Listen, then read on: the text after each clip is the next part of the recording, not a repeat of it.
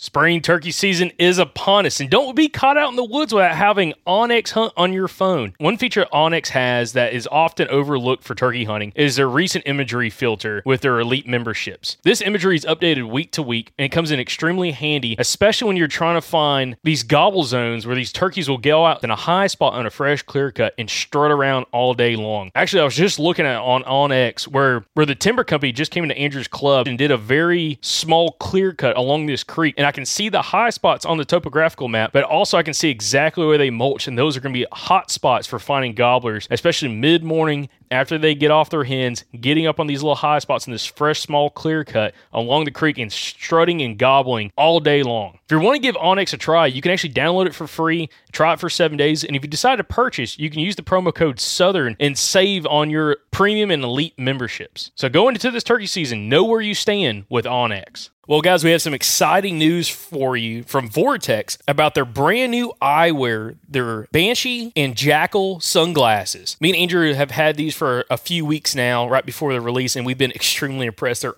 awesome glasses, guys. And listen, if you're needing some new sunglasses, not only do they have the VIP warranty, but they're tough as crap, guys. Scratch-resistant eyewear, it's extremely important. And also, they have safety features as well. So when you're out shooting at the range, again, these are rated glasses, so you are going to be more than protected when you're at the range. But they also look fantastic when you're out around town. So right now, Vortex has some special pricing on their website, which is vortexoptics.com for the new eyewear. But also, if you use the code SOUTHERN20, you get to save even more on this special pricing for right now at vortexoptics.com. Again, check out the new eyewear from vortexoptics.com and use the promo code SOUTHERN20 to save on their brand new eyewear. When you need mealtime inspiration, it's worth shopping Kroger, where you'll find over 30,000 mouth-watering choices that excite your inner foodie. And no matter what tasty choice you make, you'll enjoy our everyday low prices, plus extra ways to save, like digital coupons worth over $600 each week. You can also save up to $1 off per gallon at the pump with fuel points. More savings and more inspiring flavors make shopping Kroger worth it every time. Kroger, fresh for everyone. Fuel restrictions apply.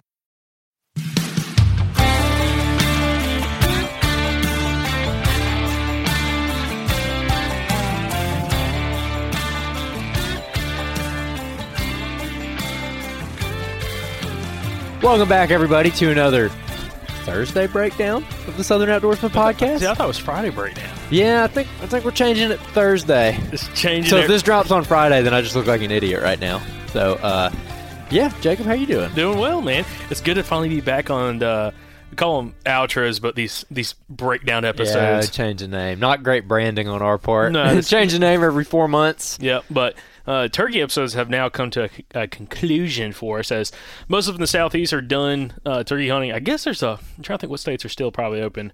Georgia maybe is open for a little bit. And Georgia's probably just about to go out by the time this drops. Yeah, and then that's probably it. Yeah. I think unless you're traveling northward. Yeah, northward. You're probably done if you're living in the Southeast. Yep, but it's been a good one, dude. Sad times. It was a fun season. Listen, I'm still a little tore up. A little mad at them, are we? Well, you might get some action still. Yeah, I know, but I'm still kicking myself because I had the opportunity. It's like this with deer hunting too. You know, so you could execute every opportunity you had. You know, who knows what kind of wall you'd have deer hunting. Same thing, turkey hunting. It's like, dude, if I would have executed my opportunities, you know, you'd have 4 birds. Yeah, because I don't know. Did we talk? I don't think we've ever talked in the episode about me passing that gobbler because I thought it was a bearded hen at first. I don't know if we talked about that. I don't know, because it's hard for me to remember because we don't do like these outro things. Yeah, during turkey season. We don't do the color commentary. Yeah. So we have a lot of stuff that happens between us that we don't ever talk about in the spring. But that was sad. Because these are the episodes where we kind of talk about what we got going on. I know. And it's like, dude, that was so rough in Alabama. Like, set up 60 yards from a bird. He's gobbling on the roost. That turkey flies down next to me, like that came across the creek. And starts walking, and I'm like, oh man, it's a freaking hen. We'll come right towards this gobbler, and it's like 6 o'clock in the morning. You know, this is kind of earlier on in the season, so I'm down this creek bottom that had a bunch of leaf cover, and it's still kind of dark. And this turkey comes out behind this tree, and it's a small little body turkey, but had a big beard on it. I'm like, is that a bearded hen? That's the first thing that hit my mind was a bearded hen. I couldn't see the head color. It's too dark to see the head color. I couldn't see any wattles or anything like that, and literally didn't even think anything else about it. It's 25 yards from me. Didn't even worry about it. I'm still focused on the gobbler in the tree, gobbling 60 yards. And when that turkey got to about underneath that gobbler's tree, he got up in some sunlight, and I'm like, oh my God, I think that's a gobbler, and it was a gobbler. Yeah. And it got with that other gobbler that flew out of the tree, and they went up over the ridge gobbling. I was like, oh, dude, I cannot believe that just happened. Rookie move. Yeah, cannot Rookie move. move. But it's kind of fun, dude. The first year taking turkey hunting more seriously, killing a few birds, and then having some other opportunities. So, yeah. Blast. But we're not here to talk turkey turkey hunting. It's turkey season. It's a great turkey season. But, hey, we're not here to talk turkeys. We're talking deer hunting now. Got old Bo McTonic on the podcast from the East Meets West podcast. And it was fun, dude. I really cannot believe that it's been this long and we hadn't done an episode with him in like the past, because both of us have been on his show previously before, and I guess it's just because we've talked to him so much, like we just assumed that we've had him on the podcast. I honestly thought we had him on the podcast. So it's like, look, man, we've done 470 something episodes at this point. Yep. So it's hard to remember, to be honest. It is. But no, it was a blast to have him on, because I mean he's really become a very successful, consistently successful whitetail hunter, and he's up in PA in Pennsylvania. But just like his niche with his audience, specifically just hitting home on like the whole mountain buck stuff, with his Mountain Buck Mondays, and just like a lot of his whitetail episodes specifically kind of built around mountain whitetails in the East. Super fascinating. I mean, just really interesting. He's got a great show. But having him on the podcast was kind of eye opening, especially like when you talk to somebody like us. He's been doing the podcast as long as we have, 5 years, and talk about some of the things that he's kind of learned throughout that period of time that he's kind of taken more into consideration to kind of potentially even help him become more and more successful. Because that's one thing that we've done a ton, which is dove down the rabbit hole with a lot of these guests, where like we start taking bits and pieces from some of our guests to kind of go out and implement and start seeing some more success along with listeners. And it seems like he's done the same thing as well, and kind of really doubled down on some things he's been doing and also changing others. But it was awesome having him on. Yeah, no, it was great having him on, and he's a really relatable guy, even though he's not from around where we're at. And part of that is kind of like the same reason that Paul's relatable, even though he's in the Northeast. He's hunting a big wood setting, and he's hunting terrain features and stuff. And some of that stuff actually sets up pretty similar to down here, which we discussed in the episode. But he's not – I found it interesting, his definition of, like, the big woods, because when I think of, like, big woods, I think of, like, giant unbroken tracts of timber or whatever. And he's like, no, it's just anywhere without agriculture. And I'm like, well, that's most people in the South. Like, most people in the South are hunting outside of agricultural areas. So really all of it could be considered quote unquote big woods. So that part was relatable, but then also just the subjects that we talk about are pretty relatable. Particularly I found on the oak stuff. Okay. Like, what to do in boom and bust years for a mass crop. So when there's just like absolutely no acorns on the ground, or when there's a lot of them. That was interesting to me, because that's something we dealt with last year here.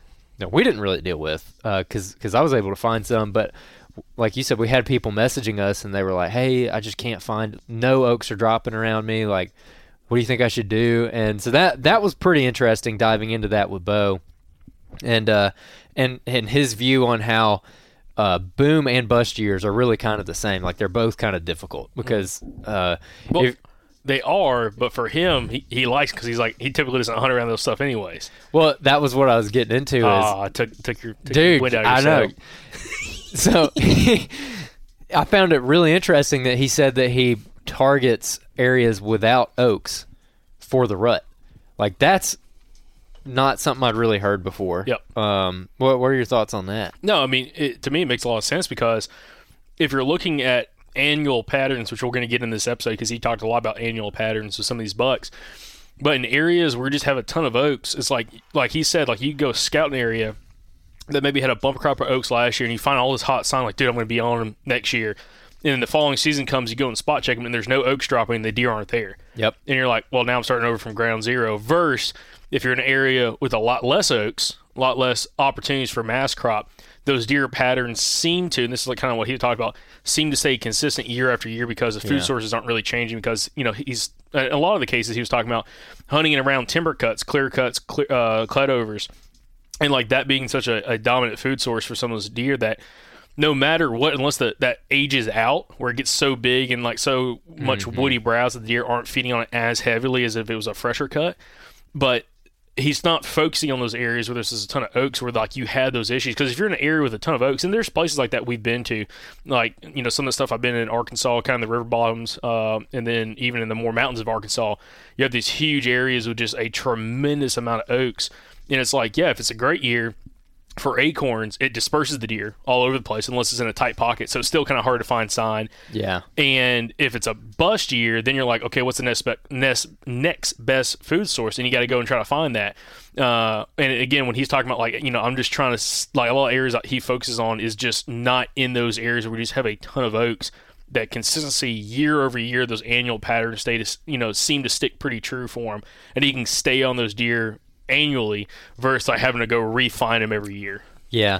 And then also how far he dives into his area to break it down, like where I know you love this, where he set like 8 trail cameras in that one valley, going up one side and down the other, to try to figure out what elevations those bucks were working. But what were your thoughts on that? Because we're not videoing the podcast yet, but you were just like freaking out. I was squirming. I was making facial expressions. Like, when we finally get the video podcast guys up and running, you're going to be quite entertained because you're going to see what catches me off guard and gets me all excited. But when he said that, I wanted to make sure I heard him correctly because that's what I thought he said.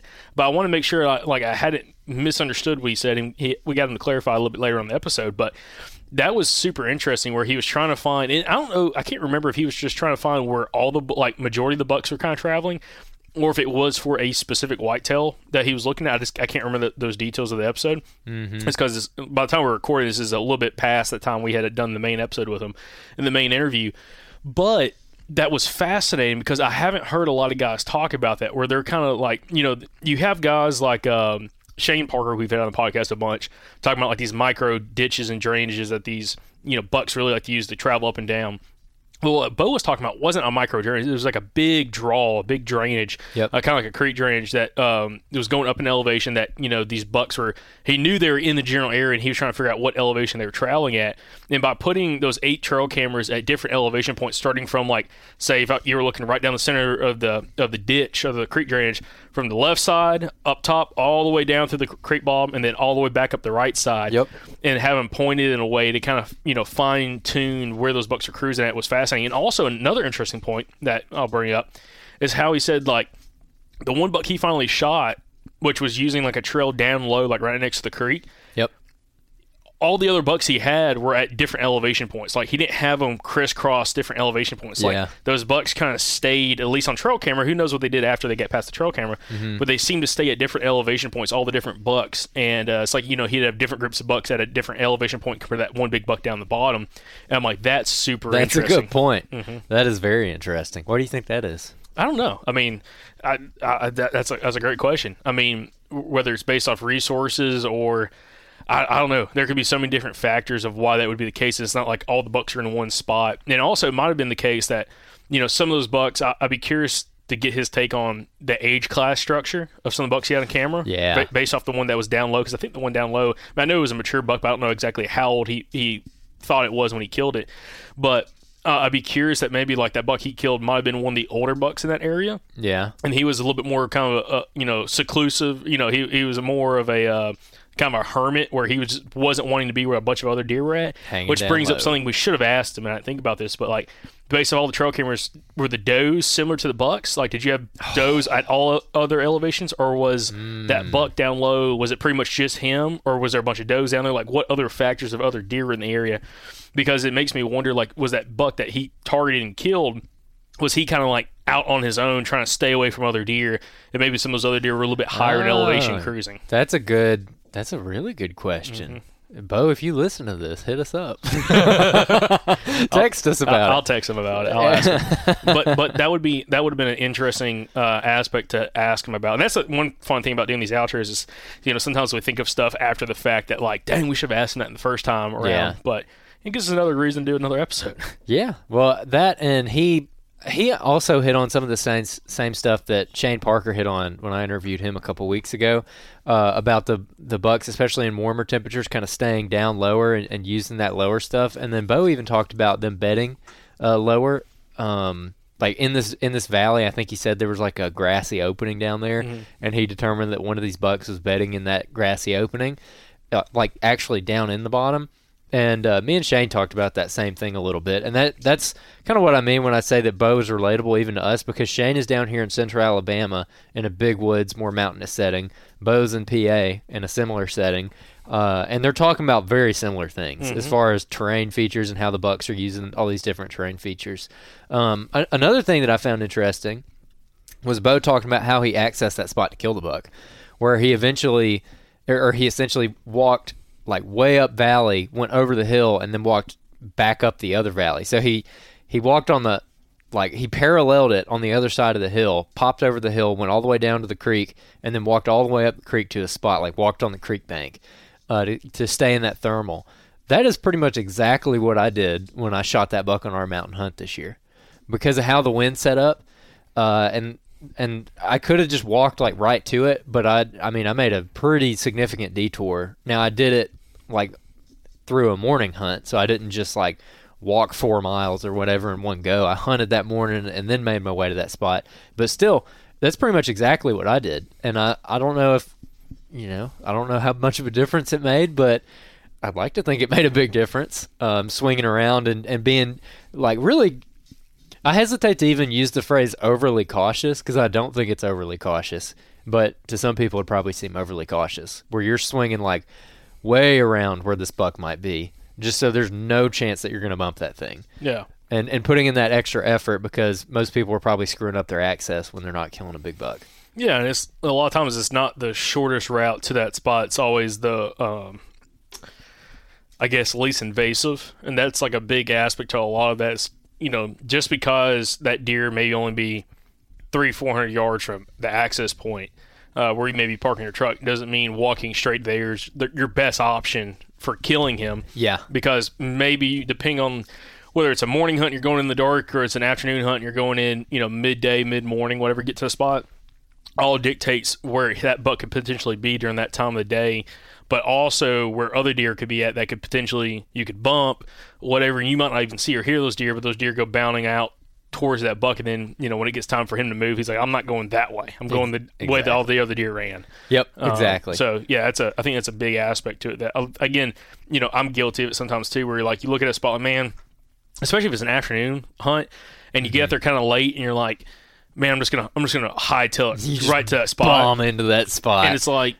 sometimes it may work, but a lot of times it's like if you do that, it's like you're shooting yourself in the foot. Versus if you take that longer route, swinging around, especially in those days when you're really trying to play the wind of thermals, and try to get in a spot where, again, maybe it adds an extra 30 to 45 minutes or maybe longer to get into the spot, but potentially get in there a little bit more clean where you're not walking right through where other deer could be at. Yeah, that's something that I've talked about this on the podcast before, but there's been a lot of times over the last couple of years, especially bow hunting, where I've got a setup I'm super confident in, and I'll wait for the conditions to get right, and I'm like easing in there, and I just like get like a feeling, and I'm like, if you just do things right, like you're gonna have a good hunt, like you're gonna kill something or you're gonna see something, and like I'm usually right when I get that feeling. Like there was a mountain hunt a couple years ago where I killed a doe that day. So I mean, it's not like I'm talking about a mature buck or anything like that. But I walked in and I started finding all this feed sign, and it was like there's these rock outcroppings that I thought the deer would be bedded on, and I got in there and I was just like, I started to get in a big rush, and I was like, you know what, just slow down, because it'd be better rather than hurry and get in a tree in 10 minutes and have 2.5 hours to hunt. It'd be better if I took an hour and just really made sure that I crossed my T's and dotted my I's and only had, an hour to hunt, because they're probably only going to come out right there at dark anyways during that last hour. Well, especially like early bow season. Like, I think a lot of people get so in the rush, especially early bow season, like majority of your deer aren't going to move until that last 30, 40 minutes of light, and more than likely that big buck, that mature buck's probably not going to move until even later. Mm-hmm. So it's like if you're not trying to get in a rush, you're like, hey, I need to be in the tree 2 hours before dark. Again, like you're saying, go slower, take more time and get in there cleaner, and just be set for the last 30, 40 minutes. As long as you can get in clean and quietly is a huge aspect. Mm-hmm. Not banging stuff, having your stuff dialed in. And I think, especially when you're talking about bow season, early bow season, it's always like, you go on a few hunts and you're like, you feel so stressed out because you're forgetting things or all this other stuff's kind of going on. Shaking the rust off. Yeah, and you're like, man, this kind of sucks. Like, you don't have your system dialed in because it always feels like that for me. It always takes me probably four or five sits before I'm like, okay, back in the thing, the groove of things. But like those first few opportunities, like again, Bo and that buck he killed in the morning down that spot where it was coming back from a clear cut that he thought it was bed or feeding in, kind of coming back and potentially bedding on another point, dropping down to that creek bottom. He got in, took his time, got in there super clean, and kind of used that creek to his advantage for following thermals and kind of like work that up to a spot and climb that tree. I mean, that's the thing is like so many people get in a rush, and it's like if you don't already have a spot picked out, it's going to take some time for you to get in that location and really kind of fine tune it. And he actually did an episode on this where it was him and Johnny Stewart talking about like, how long it could take you if you've never been in a spot before to pick a tree to climb. Oh. And that's where like him and Johnny were talking about some spots that like, hey, I'm going to come back and hunt this maybe during the rut or during a certain time of the year where it's not just, like early season. Yeah. To go in ahead of time and pick the tree way beforehand, like have it picked, have it pinned, know exactly where it is, and even climb it once or twice and get it like how you want it to, like know exactly how high you need to climb the tree, and so that when you get there, you're not trying to like in the dark look at what tree you want to get in for 30 minutes, and then all you're doing, you're walking around in a 30 or 40 yard area, stinking up the whole place, and then you're trying to climb a tree and shoot a deer with your bow, which good luck. Yeah, he might get within range, but he's definitely going to be smelling where you've been walking around. Oh, yeah. Oh, dude, I'm the freaking worst about that, too. But the access thing is something we're probably going to end up harping on a lot next week, too, because Monday's guest, Alan, dude who has killed, like, all the drop tine bucks in Alabama. Y'all see on Monday, this guy has, dude, I mean, for any trophy room that I've seen, it'd be an impressive trophy room if he lived in Iowa or Kansas, but he lives in Alabama, and all these deer came from Alabama. It is so impressive. But he harped on that too, not to jump ahead to next week, but y'all are going to hear about it. But one of his big things was access as well, and how many people are shooting themselves in the foot. And it makes me wonder about how many times in the past I've found just a dynamite setup, hot sign, everything looked right, and I just wasn't careful enough with my access, and I go there and end up not seeing anything. And now I'm more confused because I'm like, okay, I feel like this is what I should be looking for, and now I've hunted it a couple times, haven't seen anything, when it might have been the right spot, and had I just accessed it correctly, that buck might have been there, I don't know, it just makes me wonder, especially with early season hunting down here, because it's hard to find guys who are consistently successful in early season, but every year in early season, people kill big giant bucks down here, and every year in early season, we'll have trail cameras out, and we'll have big mature bucks daylighting on trail camera on public ground in Alabama, and I haven't been able to capitalize on any of those yet, but they're there and they're doing the thing, and that just makes me think even more that it's just that it's an access thing. I had this one spot on a local WMA, and you knew where the spot was, but it was right next to a road, like right next to a highway. And you got to park and like walk up the highway and like go up into the spot. And it's a little tiny SMZ. The SMZ itself is pretty thick, in between two pine thickets. So it's a thick SMZ in between two pine thickets. And you walk in there. I put a trail camera in there one year, and I don't think is that the one that was on a community scrape or something? There was a scrape, but it was a red oak that was dropping, and I scouted it in late summer. And it's where old Caribou Lou was, that buck. Oh, okay. I was thinking a totally different property. I was thinking way further in a different direction. No. Okay. So there was a red oak there that was dropping, and I think I hunted that spot one time the first season that I had a camera in there, and I didn't see anything, or I might have got blown at one time. But I hunted it, and dude, I had mature bucks like all over that camera. Oh, yeah. In daylight. Yeah. And I was like, oh my gosh, next year it's over. I'm gonna get in there, and dude, I think I hunted it 2 or 3 times that next year, and I crossed my T's and dotted my I's, and I went in there at like 4 a.m. and was like set up before 5 a.m. So I'm in there way before daylight, and it worked. I had deer all around me. I still spooked them and got blown at just because that spot is too tight to hunt. Like I couldn't figure it out. But the second year, I took a lot more precautions with my access, and I actually, had some good hunts in there. Had I, been able to not get winded. Because what I found out is the deer were actually bedding, going back to a little earlier, the deer were actually bedding in the SNZ. They weren't bedding in the pines on either side. They were coming down and laying down on the creek right where my thermals were going, and so I kept getting busted. But anyways, they were bedding between me and the highway. It was tough, dude. It was tough. But anyways, interesting subject for sure. Maybe we want to try some new stuff with my trail cameras this year. Especially if you find like a valley like that. Like honestly, on our mountain hunt last year, I feel like that'd be a pretty fun place to try that.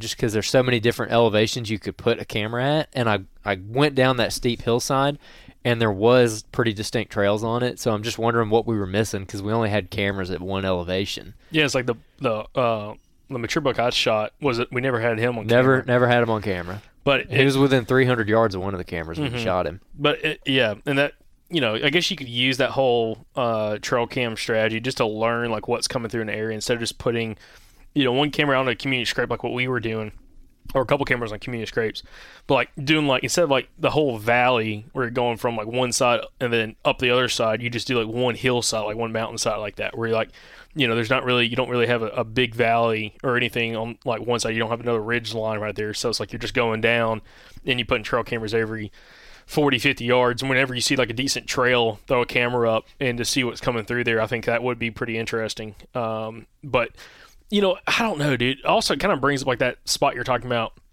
off the highway. Kind of goes back to like what we talked to Bo about, or what I brought with Bo. Is like some of those spots you find, you're like, dude, this is like such a dynamite spot. Like there's bucks always on daylighting, but they're almost unhuntable. Yeah, and that's kind of it. Like that spot you're talking about, it's like I don't know how you could do it any better because like you said, it's so tight, it's so thick in there. It's like you can't really hunt on the ground, I don't think, in that spot. Yeah. And then like if you give it in a tree, it's like, okay, like you're in a tree now, but you still like that deer's gonna have to walk pretty tight to you in order for you to get a shot opportunity. And they're already trying to spend a lot of time down there, like in this small little tight little SMZ, in the stream side management zone, this little hardwood drainage, for people that don't know what SMZ is. So that, again, that's one of those spots, kind of like I brought with Bo's, like that almost could be almost unhuntable just because of how tight it is, and the wind likes to swirl in there. The thermals kind of working against you based off like where they're trying to bed at, and it's a lot to try to overcome in that one little spot. And maybe there's a way to outsmart it and outwork that spot. But some of those spots are the kind of ones I brought with him. I'm like, dude, like you look at it and you try different things, and it's like there's no way to go in there and not get blown at, not get scented. Yeah, no, that's a good point. That's definitely how that spot was. Like, maybe you could hunt it. The only day I could see you hunting it is if you had a very strong thermal updraft. But the only problem with that is you're not going to have that like at daylight, and that's when those does came into bed that blew out. And a lot of the bucks I was getting on camera in there were showing up at like 9, 10, 11, noon, and so it was like a daylight core. But I say I'll tell you a different way, because I don't think you could hunt it on just a straight light and variable thermal day, because you're in the shade in those trees, and even if there's a strong upward draft around you, you're still like in the cover next to the water, so it's still gonna, some of us could still gonna be pulling down. I feel like an opposite. You need a very strong wind to hunt that spot where you have like a 10, 15 mile an hour wind that's like going down valley. However, I don't know, like because it can't curl over the top because there's a steep hill on one side of it. It'd have to be one of those things you gotta go try, but I think you would have to hunt it with a strong wind and just get in super early and climb and try to get a decent height up. Like I wouldn't be sitting 8, 10 feet off the ground. I'm gonna try to get a little bit higher. If you get 15, 18 feet up, that'd be pretty nice. But get where that wind's kind of carrying your scent a lot further away than like in that little pocket, because the deer are wanting to be within 40 yards of you. You don't need light and variable. You need something to be ripping that wind way far away from you. That's true. And ripping it over the top of their heads. Something, yeah. So that would be my thought on that spot specifically. But again, it's hard because, like you said, you get like a steep hillside on one side, the other side's more gradual, but still like you're gonna have some kind of weird swirling action there. So. Have you ever tried that tactic though? Like there's a spot like that you want to get into, and there's steep hills, and it's not really working out for a light and variable day. So you wait for a day where the wind is like basically shooting straight down the valley. So the valley should like funnel that wind, and it shouldn't really curl around on you or anything like that. So if you have like a north and south running valley, you wait for like a hard north breeze, and you walk from the south and walk straight up that valley with the wind in your face, and it's just like a wind tunnel right in your face. I'm trying to think if I have a successful hunt with that happening. Because I've tried that, and it works from a wind perspective, but I don't know about a deer perspective. Well, it also comes down to, like, is there a reason why those deer should be in the south of that spot? So, like, the problem is you're saying that they're between you and the road. Yeah. But also, if you're trying to say, like, well, you need to blow away from the road, well, you got to come in from the road. So well, no. So the day that I saw deer, I actually did not come from the road. I parked, and there is a way where you walk way around and J-hook into the spot, and I did that successfully. So that worked, kind of. But what I'm saying is if you think that they're tied to the road, then, yeah, having a wind that came from the road blowing down that SMZ could work. Because the thing is, no matter what, like, I think when people are talking about, like, I try to get into the spot, it's 100% bomb-proof, and there are spots like that where a deer can't smell you if you get into a certain spot. Yeah.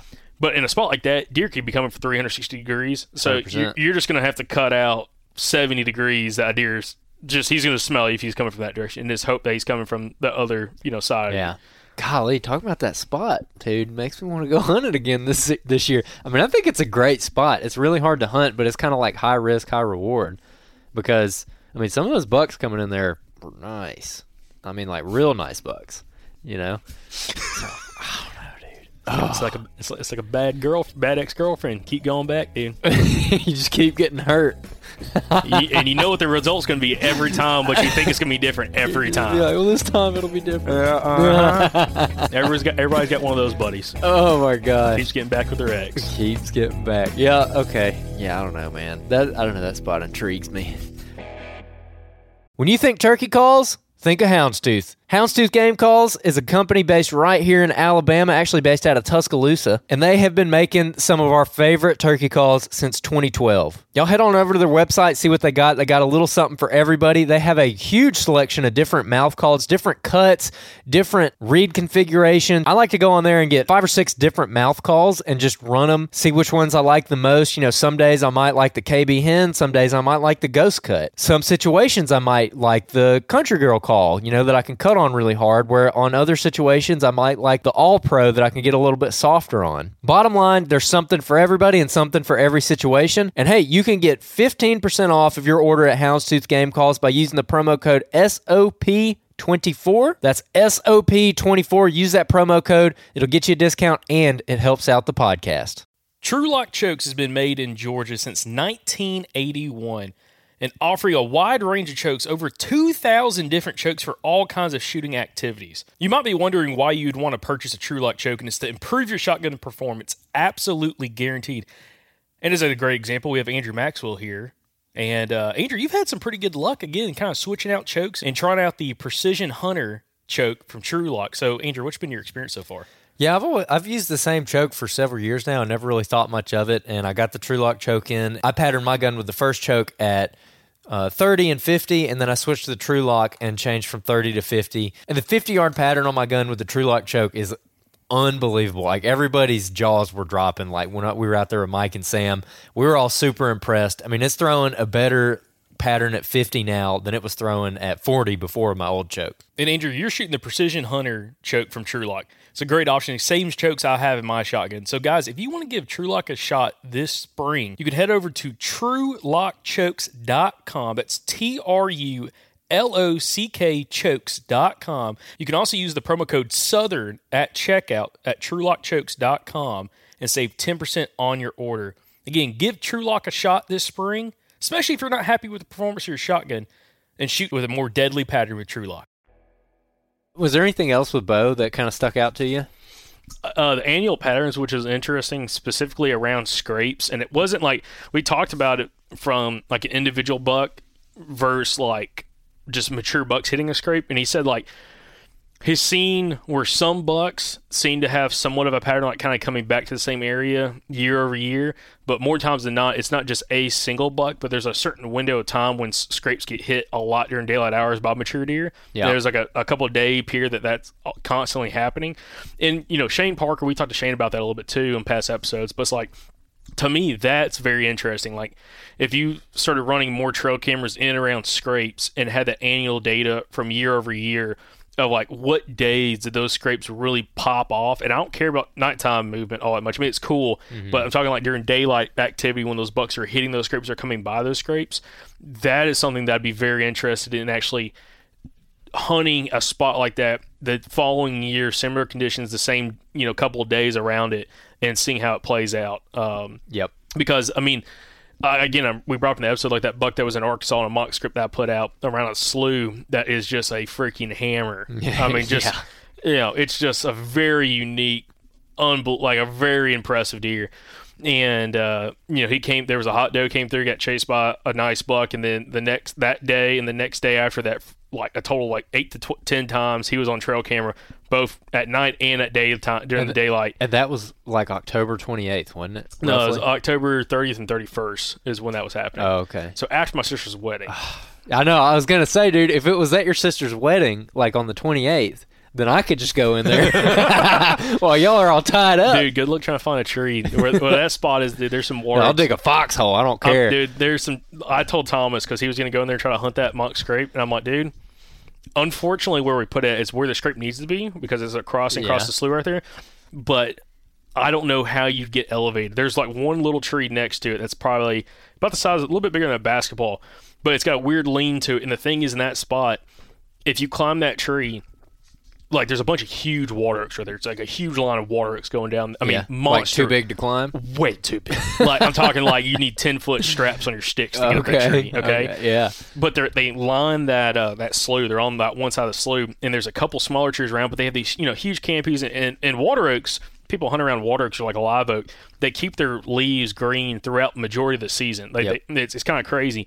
So you have a lot of canopy cover right there. And the thing is, if you get elevated, it's one of those spots, dude, you better be, I mean, ready to roll, bow in hand the whole time, because the problem is you're probably not going to hear deer come across unless he's come across the slough, and the slough's kind of wet, because there's one time when I went through the muzzler season, it was completely dry. Like, you could walk across the slough, no problem. Yeah. We came back during the gun hunt, and it was like 4 feet of water in that slough, but they were still crossing at that spot where the mock scrape's at. Mm-hmm. But, like, it would be, I mean, the tree to climb is next to that where the mock scrape's out on this little water oak, and I'm telling you, if a deer came from, like, down the slough off to the left-hand side over where that tree is at, you could not see or shoot that deer until it was underneath your tree. I've hunted some spots like that. It's sketch. Tough. It's sketchy. And I say when I say it's sketchy, it's because like you don't know when or where the deer's gonna pop out at, and you're like, holy crap! Dude. And then that thing pops out. I mean, there. And you better be dialed because you got the right. Then if you're Andrew, you'll promptly miss him. I mean, it would be pretty sketchy. And what I mean sketchy is not like I'm not talking dangerous, but just like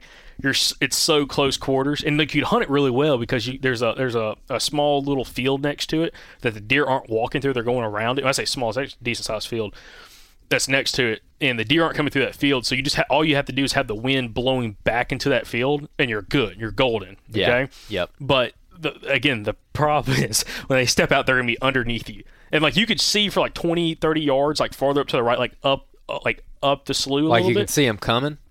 If they come from the top side of the slough, okay. If they come from the bottom side of the slough from the riverside, like you cannot see them until they are under your tree. Because I stood at that tree looking at it, and also that tree's got a crazy lean in it. It's got a weird lean, so like you'd have to saddle hunt in it, and it wouldn't be comfortable. But again, if you're going to kill a deer, that's where you'd have to kill them at. Is that one of those spots where you stood there and just stared at the tree for like 20 minutes, and you're like, no, I know. After we made the, because I didn't think about like hunting there really when we put the mock scrape out because we were hunting further up the slough.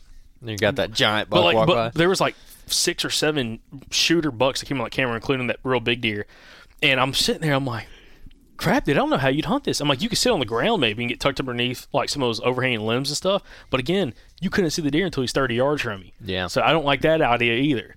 And the problem is not just that, but also like does start coming through, and I'm like, I'm waiting for the buck. Better not get busted. Yeah, try not to get busted. Like, man. But dude, it's a cool freaking spot, really cool spot. But definitely, again, it kind of goes back to you find spots like that may not be huntable for certain reasons, and that might be like one of those. I mean, I think it could be huntable, but dude, it'd be, I mean, close quarters. Just you got to be on your P's and Q's and ready to roll at all times. Is that spot on the menu this November? Not November, October. October. Yeah, after that wedding's taking place on the 28th, we northbound. Where is she getting married at? Here? Yes. I'm trying to think, where is it at? So, but it's in Alabama. Yeah, it's in Alabama. Shoot, man. Dang. Better that than a destination wedding. Yeah, that's true. That's very true. Unless it was like already up there. I'm like, cool. Oh, yeah. After the ceremony, we rolling out. Yeah. Oh, man. Thomas's wedding's going to be like that, but it's not going to be during deer season. His wedding's going to be up in Arkansas, but it's going to be like it's going to be like in like late May, like May 25th or something. Oh, nice. Good time. That's a great time. Good time. Because originally they were going to do it in the summertime. But that's fine, too. Like, just don't do it. Don't be like all my other buddies, including Andrew, getting married during hunting season. I can't say anything about it. I mean, you, Colton, JT, who else? I think that's everybody so far. I think Zach's, he's getting married next year. I think he's getting married in April. That's still a problem, dude. Yeah. What are you doing, man? That's what I'm saying. It's turkey season. Yeah. I'm telling you, you gotta get married from May until like early August. Okay. Yep. Who cares? Like, do indoor. Don't do an outdoor ceremony. Do indoor ceremony so it's nice and cool. That's right. And I'm like, we got AC. And nobody likes an August wedding in Alabama that's outside. Yeah, no. Like, are you trying to make people upset? Like, what are you doing? You telling me I got to wear a jacket and everything? Oh, dude. Goodness gracious. No. But yeah. Anyways, I told him like, good job on the whole May wedding. I can get down with that. So, but anyway. Yeah, the annual pattern thing is interesting. Yeah. I mean, dude, I feel like we talk about it a lot, but it's such a good tactic, I feel like. Well, one of the guys I think brought up to us early on in the podcast, like really early on in the podcast with Michael Perry, talking about like with his trail cameras, how much of an annual pattern, that's like what he's focused on is annual patterns. He's not really using data from a camera that's out there right now or like in the fall to try to kill deer this fall. He's using it, around some of these, bluff gaps, creek crossings. One of those bucks cruising through those areas at certain times of the year and then hunting those spots the following year because more than likely they're coming through checking for does. Yeah, exactly. And I like talking about it too. I think I either mentioned this to Bo or maybe Alan, who people hear on Monday. It works for people because a lot of people have a bunch of trail camera pictures from like previous years where they've just ran trail cameras and maybe they haven't been paying attention to annual patterns, but maybe you listen to that podcast, now you go back and hop on the computer and you go and look through those pictures again and you're like, okay, well, this was happening at this time and start just trying to piece it together, especially rut timing stuff. Specifically rut timing stuff is a big one. But I mean, you could also do it for early season things. Like if you had a big shift in early season, that might be something to pay attention to. Same thing with late season. Like if you notice in late season that there was a big shift, it's like, well, what did they shift to? Why did they shift? And you can just start piecing a lot of things together and you're kind of thinking about things more cohesively, I feel like. Give you a much better idea of what the deer are actually doing in your area. So I just love annual patterns, dude. Yeah, I do too, just because I feel like that's one of those things that if you really focus on it and take good notes, like when Bo was talking about his spreadsheet that he does, I'm like, now that's a little advanced, my man. Because listen, I want a screenshot of that. I forgot to ask him, but I want to see what he's got going on because I'm going to copy it. Yeah, we need some coordinates too, the whole 9 yards. Yeah, come on, let's go hit up PA. But like the whole idea of staying organized like that. I mean, you're talking about a lot of work, like keeping up with that kind of stuff. Like, I'll be honest, I'm not that organized to like take notes of like everything like that. But it is super interesting of just like, especially if you're in an area, and I feel like this is super valuable, whether you're hunting public land or private land, especially like a hunting club or something, or your own like lease or farm, is fine-tuning more so with your trail camera strategy other than just finding a big buck on camera. Because I thought, like, growing up when we were using trail cameras on my uncle's farm, it was always like, oh, man, got a big buck on camera, and that was it. Like, cool, just had a big buck on camera. Like, last year, Anthony at the farm, he killed his biggest buck ever, and the biggest buck ever come off the farm. It was after drying like 90 days and got measured, officially scored like 139 and 3/8 as an 8-point. Yeah. 8-point frame. Like crazy. Biggin. And he's only like 13 inches wide. He's a monster deer. Okay? Monster deer. God, deer is impressive. Like, yeah, he dressed without his freaking hocks, like the front parts of like his front two legs and the back two legs, 187 pounds at Weavers, which is a tank. Giant. A tank. Biggest deer I've ever seen come out of the farm was like 165 pounds live weight. So I'm like, that's a monster. But I don't think I've ever seen a deer that heavy come from this area. And I've been hunting this area literally my entire life. Well, that area he's at, there is a little agriculture around there. It's not like a ton, but I mean, there's some like 3 to 4 miles away. But again, like you just don't see deer like that on camera, like especially body size. Yeah. But where I get at with all this is the that buck, he had trail cam photos. He's had like history of that deer for like a couple, like, I think 3 years now. Okay. Yeah. And he thought the deer was probably 3 years old when he got photos of it. So he's thinking it's 6 to 7 years old when he killed it. But he killed that thing not really off an annual pattern because his pattern totally shifted. So that was an interesting deer that we may not do a whole episode on, but it'd be interesting to talk to him about it because that deer was like very like sporadic. And you hear guys like Bo talk about this. You hear guys like Alan next week will talk about this, and Shane Parker. Like some of these guys talk about like these older bucks, like as they get older, like their home range and their core area shrinks a lot of times, and they may daylight more in smaller areas than they did when they were 3 or 4 years old.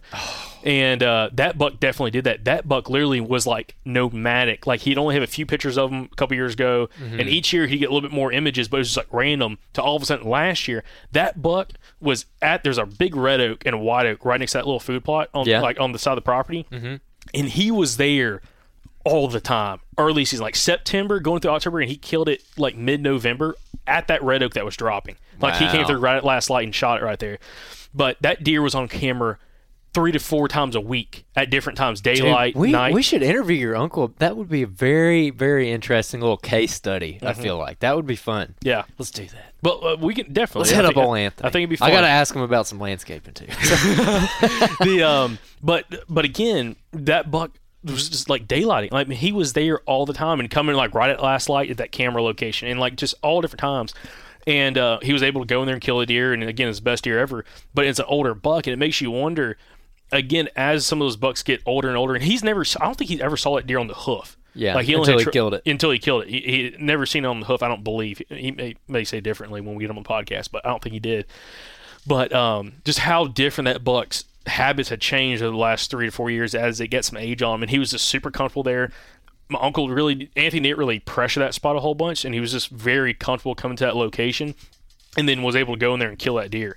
And I'm like, that is freaking awesome. Actually, I lie. I think he did see it on the hoof, but it was too far earlier. It was like in October, I think. It was like too far. He couldn't shoot with his bow. And finally, I think the day he shot it was like 20 yards or something. Came right underneath him. I think it was Alan again, who you're going to hear on Monday. Man, you keep... Dude, I know. That was a great episode. I'm excited for people to hear it. He talked about that, too, though, that their core area is shrinking down as they get older.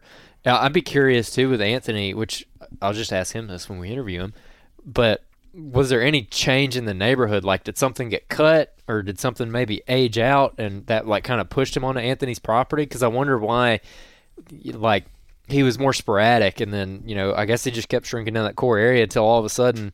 he was just all over Anthony's place until Anthony killed him. Yeah. Well, I'll tell you something funny. During dove season, when we were out there in September, he jumped a big buck. When we shot some doves, and it's crazy. Dude, those deer do not care about gunshots. They don't. I don't think they do, like, at all. Like, if they're comfortable where they're at, they start hearing gunshots, it's like, oh, whatever, dude. Yeah. But we were on a dove hunt. We were burning the skies up. Okay, and it hit a couple doves fall back there, and you've seen his property. Like that property had been clear cut probably 12 years ago, and it's as thick as hell. 85% of the property had been cut, and he shot a dove that went back to some of that real thick stuff, like off the food plot that we were kind of like dove shooting on, where he had a dove plot in, and he went back to go look for that dove, and he jumped a big buck, and it wasn't him. It wasn't the what did he name that deer? Hightower. It wasn't Hightower, it was another deer. But he said it was a big 8-point jump. I mean, he thinks he got a couple trail cameras images of him later on. But he was bedded 60 yards from where we were dove hunting, like on this little high spot right behind the food plot in some thick stuff. Walked over there trying to find a dove, and buck jumped up, looked at him from his bed, and then bounded off. And he called me. He's like, "Hey, dude, I just jumped a really nice buck, like a big buck over here right back in the food plot." And I'm like, "Are you kidding me?" Hey. I'm like, "Okay, cool." Was that over by where we did the dog training? Or a different you know the long field, okay? Oh, yeah. Well, if you went all the way to the end of the long field on the left-hand side, there's a high spot right there. Yes. It was right there. No kidding. Yeah. Interesting. Yep. Okay. Very interesting. Yep. Okay, yeah, we were all over that when we were doing the dog training. Mm-hmm. Yeah, we're going to interview Anthony. We got to. This is going to be good. I feel like this is going to be that'll be a good case study. Well, something else that happened down there that's actually interesting, and it happened this year after he killed that deer. So the property next to him that he's been wanting to buy for a while, and the woman just won't sell it.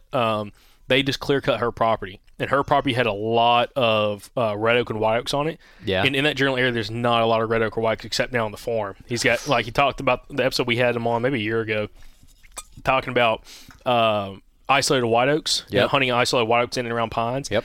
He now has the majority of the only white oaks for probably a couple miles out of the area. Ooh. Has there been cuts around him in the past? Because I feel like it's pretty forested. Yeah, not relatively close. Like this is the closest one since he's cut his place. This is we've heard from a lot of people in the past too that after a new actually we talked about this with Bo, when a timber cut pops up, buck quality increases. And they all suck into that and they spot. suck into that spot. And y'all have been talking about how at the farm, like there's been good bucks, but Hightower is like a straight up anomaly. Mm-hmm. And like I said, when we'll get Anthony on, and when we post the pictures from that, y'all will understand why he called this buck Hightower. Like that's probably imagine this deer is 13 inches wide and scored 139. Yeah. After drying, it probably shrank a few inches. I don't know. Yeah. Well, That's that's probably like a very used deer name. Like everyone has a deer name Hightower. Stickers, Hightower. Oh, dude. Yeah. Yeah. We should do a whole episode on like name. Everybody writing names that like bucks you've named before. Oh, for sure. And like do a whole episode. I still want to. I want to crowdsource have everyone write in with their hunting spot names. You know, like people will have like y'all have the Rock Garden, the Panther Pond, freaking the Pit, like all kinds of stuff. But anyways, I forgot where I was going. The with Lindley this. House down at the farm.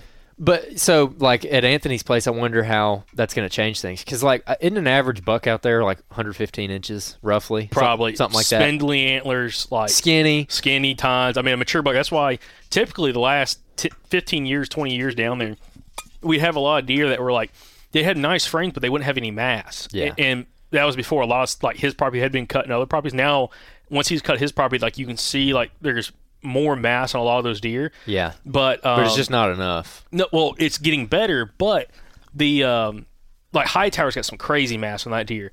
But where was I going at with that? But anyways, we had a lot of issues like up until a couple years ago with bucks breaking off. Yeah, like you'd have you get to that rut around there is like mid to late December typically, yep. And you get to December and there'd be bucks with missing tines all over the place. Yep. Broken main beams, stuff like that, because they'd fight real hard, but they didn't have a lot of mass, and I guess just because of that and probably not the best nutrition, they didn't have a lot of great minerals, so like those antlers were just breaking. Yeah. I need to ask him if he's been seeing that a whole bunch recently, because most of the photos he shows me, all the bucks are fully intact. They're not breaking anymore. That's cool. That's very interesting. That whole area is kind of like that, because you remember the bench? You remember that spot?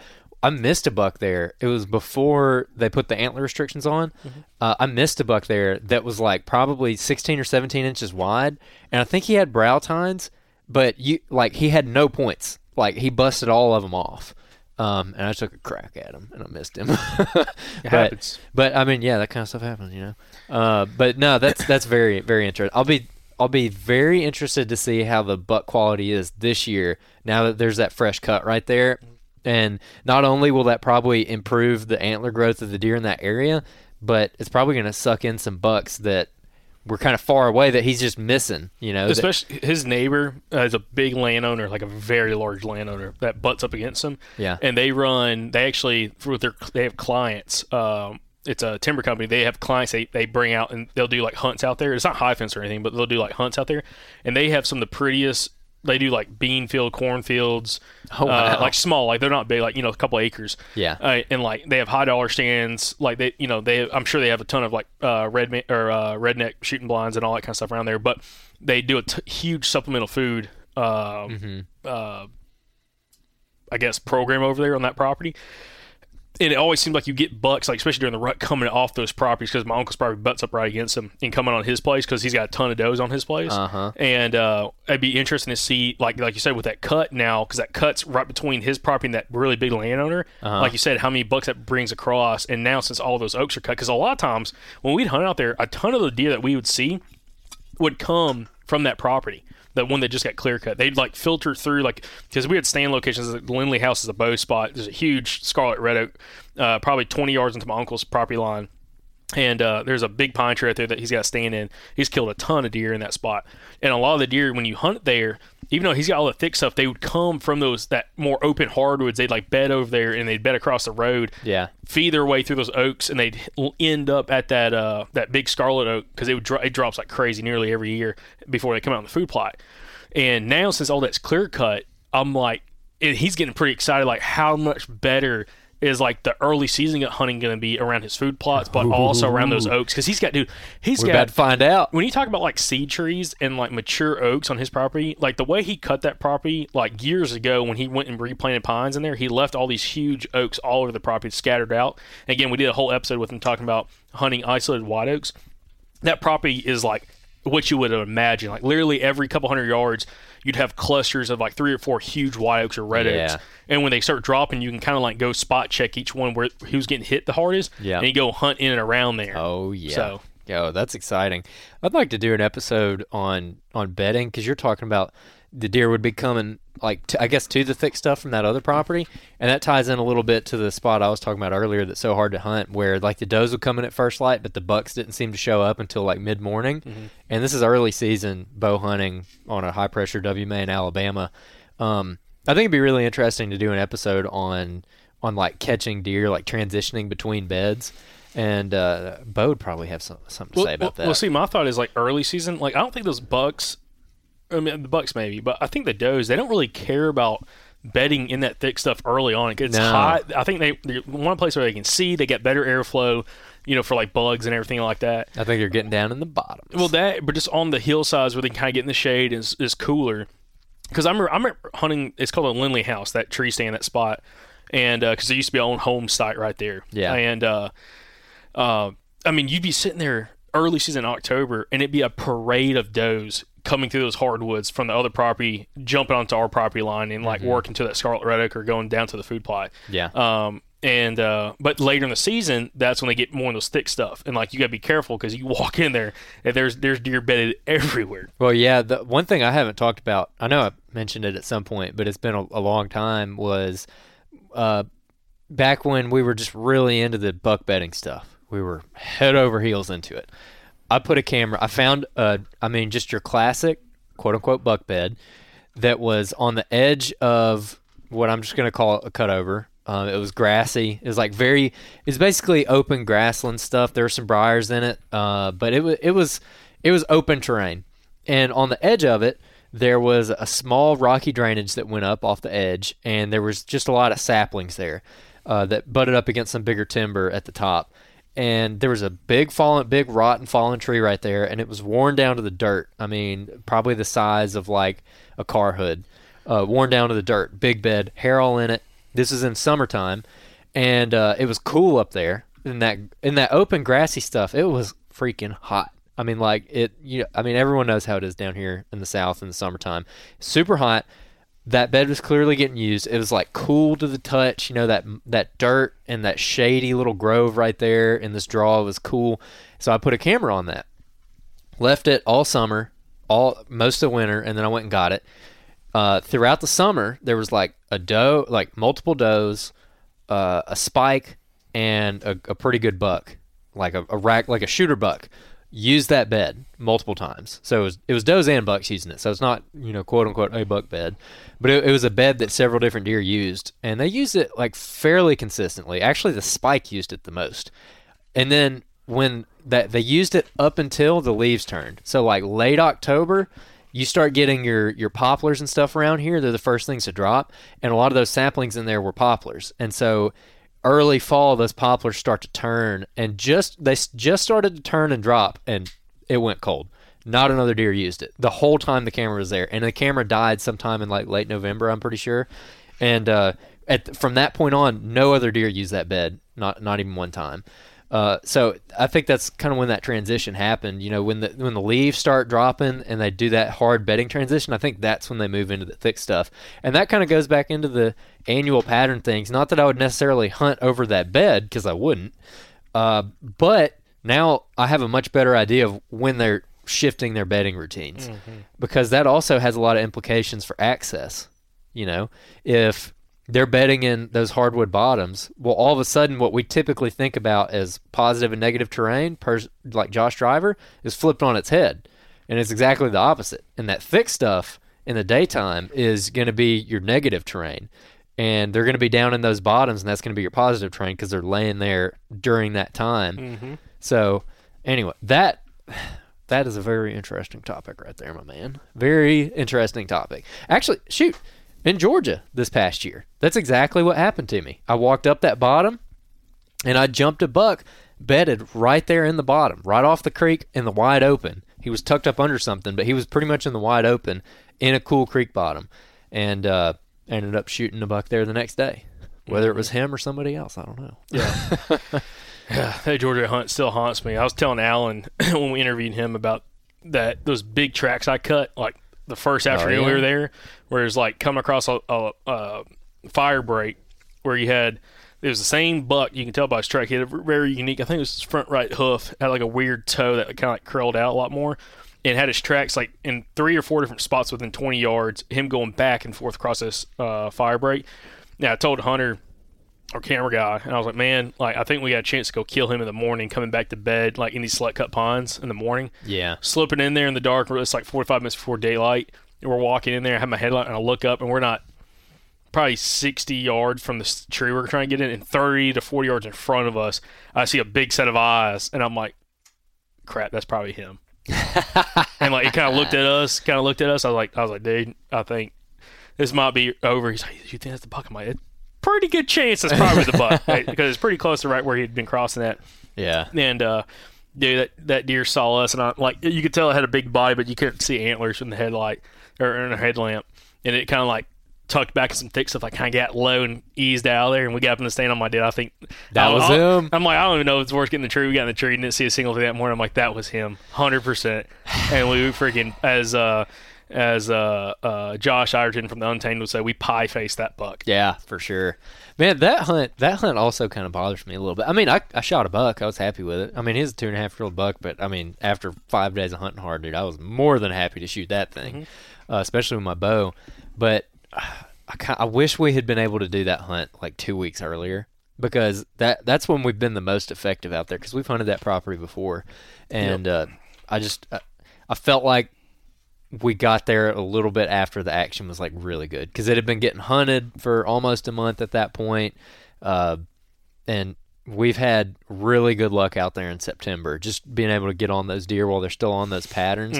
And like at the time we hunted it, I feel like you're at the very beginning of like some of those transitions that are happening. Like some white oaks are starting to drop, the persimmons are gone for the most part, muscadines are gone for the most part. And then like I said, some of those poplars and stuff are starting to turn and fall, and you're just barely starting to get the first, hints of fall. But I think that does kind of shift what they're doing. Well, but you're not finding whip rubs anymore. You're finding like some of the bigger rubs. Well, yeah, we found whip rubs, but they're like 2-3 weeks old. Yep. And those are really, to me, like those are really only that important when they're like a day old. Yeah. But I don't know. We got our licenses. I'm tempted to go give it a poke, like opening weekend, dude, because especially, there's that cutover right up there at the front that was brand new last year. This year it's going to be even thicker. Right up there at the front by the sign. There's yeah. That intrigues me, because I've had some encounters in that spot before. Yeah. But anyways, I digress. Anyways, guys, appreciate y'all listening to this outro. We're going to wrap this one up. This Thursday breakdown, Friday breakdown, whatever it's going to be named now. But anyways, this outro, appreciate y'all listening. Hope y'all enjoyed Bo's episode. If y'all did, go give Bo a subscribe on the podcast, and check out his YouTube channel as well. He's putting out some pretty cool content. And again, you can check him out at East Meets West and eastmeetswest.com. But appreciate y'all listening. Make sure y'all check out our YouTube channel, Southern Outdoorsman, on YouTube and all social media platforms. Give us a follow there, and we'll catch y'all back here on the next episode from the Southern Outdoorsman podcast.